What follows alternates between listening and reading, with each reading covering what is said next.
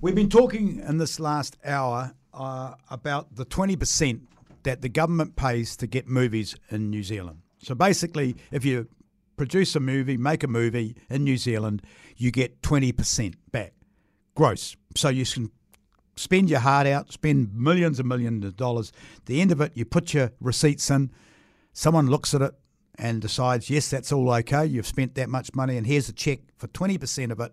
I wonder if it's 20% plus GST or whether it's just 20%, and away you go. This morning, ex-Deputy Leader Brooke Van Velden thought it was a bad idea. She said it's time that we changed the rules, got on with business as normal. Brooke joins me right now on the show. Brooke, good morning. Good morning. How are you going? I'm doing well. Yourself? It's been a long time. It has been a long time. Oh, it's good. But like a lot of New Zealanders, I suspect we're just getting through winter with the colds. And anybody listening, look after yourself. There's a lot of bugs going around. Okay, well, we'll look after ourselves. But what I want to talk to you about is why do you think that the time is now that we should drop the 20% paid to film production companies that spend money in New Zealand? Oh, the way I look at it is, who amongst us truly believes that the politicians actually know what's the wisest place to put our money in the economy? The government talks a big game and says, yep, this gets a lot of money into New Zealand, but we don't really know that those companies wouldn't have come here to use our skills and our production facilities without the subsidy. A lot of these companies don't really need that money. But the people who do need that money are New Zealanders, who I think deserve to have some more of that money in their own back pockets. And we're seeing this government as a government that just borrows and spends a lot of money, is trying to invest in businesses. And I think New Zealanders deserve a bit more respect about where that money's going. That money is money that is paid on a commission basis for a hell of a lot, 20% of a hell of a lot of money that is spent in New Zealand. And I would argue that some of the movies, yes, because Weta is so damn good and the production companies in Auckland are so damn good, that some of that money would come here, but if a lot of it wouldn't. So it's almost, we'd be losing money. Oh, I just don't buy that argument from the government. I mean, we have a lot of great options in New Zealand. Like you say, we've got great climate, we've got great skills here. And once companies get established, as they have done, with knowing about New Zealand and our film abilities down here, people will come back. I think we need to respect New Zealand taxpayers and admit that New Zealand politicians don't always get it right when they kind of pick and choose winners in the economy. What I'd prefer to see from the government is actually spending our money wisely and making sure we're putting in place frameworks so other industries can also contribute really well to the New Zealand economy. When they're focusing on putting money into subsidies and grand handout schemes, they're forgetting that the eye on the prize should be, how do we make all businesses in New Zealand flourish? How do we get our taxes to a point where businesses can do well? How do we get more people immigrating to New Zealand so businesses can grow and increase our economy that way? That's where I want to see the government focusing rather than picking on choosing winners in our industry. If you've just joined us, we're speaking to ACT Deputy Leader Brooke Van Velden. Brooke, I wonder if your timing couldn't be worse, because internationally, organisations probably are looking at us because of the COVID and our response to COVID as being behind the times.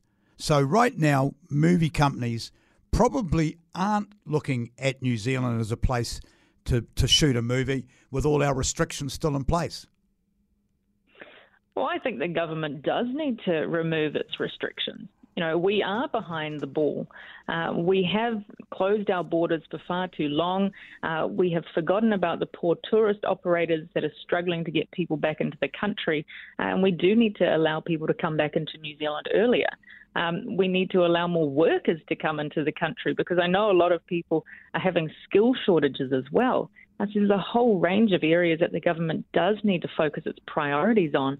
But focusing, as the government does, on which businesses should be given a handout and which ones should be given subsidies, I don't think is right. I think we need to create an environment where business can flourish, where we can get skills, where we can get employment, where we can get tourists through the country.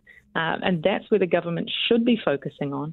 And I don't have anything against Avatar. I've got nothing against Alvin and the Chipmunks too, which also gets money from the government. But I don't think that the New Zealand taxpayers should be funding it. We had a caller earlier today, Brooke, that said if you look up on a IMDA website, you'll see that Weta is responsible for 183 movies. Now that we should be proud of that. I wonder how many of them would not have been there if the slight commission that the government pay to entice people to make movies in New Zealand wasn't there. Well, those are theoretical questions that, of course, we don't have the answers to. But what I would say with these subsidies is the scheme started out really small. It started out because of the Lord of the Rings, and it was only a few million. And over time, we've seen it grow and grow. And this movie alone is sitting at 140 million. We know that they've got another, I think, 6 years to go. And I predict that's going to cost us more and more. And we're seeing that this cost just escalate. And it's going to be billions before we know it. And is that really the best use of our money, where we've picked an industry and we're throwing money at film subsidies? I think a lot of other businesses that have been struggling through COVID times as well would also say, hey, you know what, I think I deserve a little bit of help from the government too. And I think the government's priority should be on getting more skilled people into the country, allowing for tourists to come back earlier so we can actually get this economy moving rather than picking and choosing winners. Brooke, what would you say to someone like Dame Kerry Prendergast, who says for every dollar spent in New Zealand film, there's a return of more than $6? Oh, well, I'd say there are a lot of other businesses too that also contribute to New Zealand's economy. And we need to create an environment where every business in New Zealand can flourish and provide more jobs to New Zealanders. At the moment, all we're doing is giving handouts to Hollywood elites. Because these rebates go all the way back to Hollywood, and we're funding people who are on huge salaries already, like actresses who might be paid 12 million upwards. Who knows? Do we really believe that they need that subsidy to exist in New Zealand? Or do we want to provide an opportunity for all New Zealand businesses to get the skills they need so they can thrive and grow the economy as well? Brooke, always a pleasure.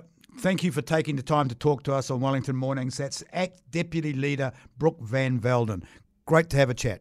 See you again. News Talk ZB, Wellington Mornings. It is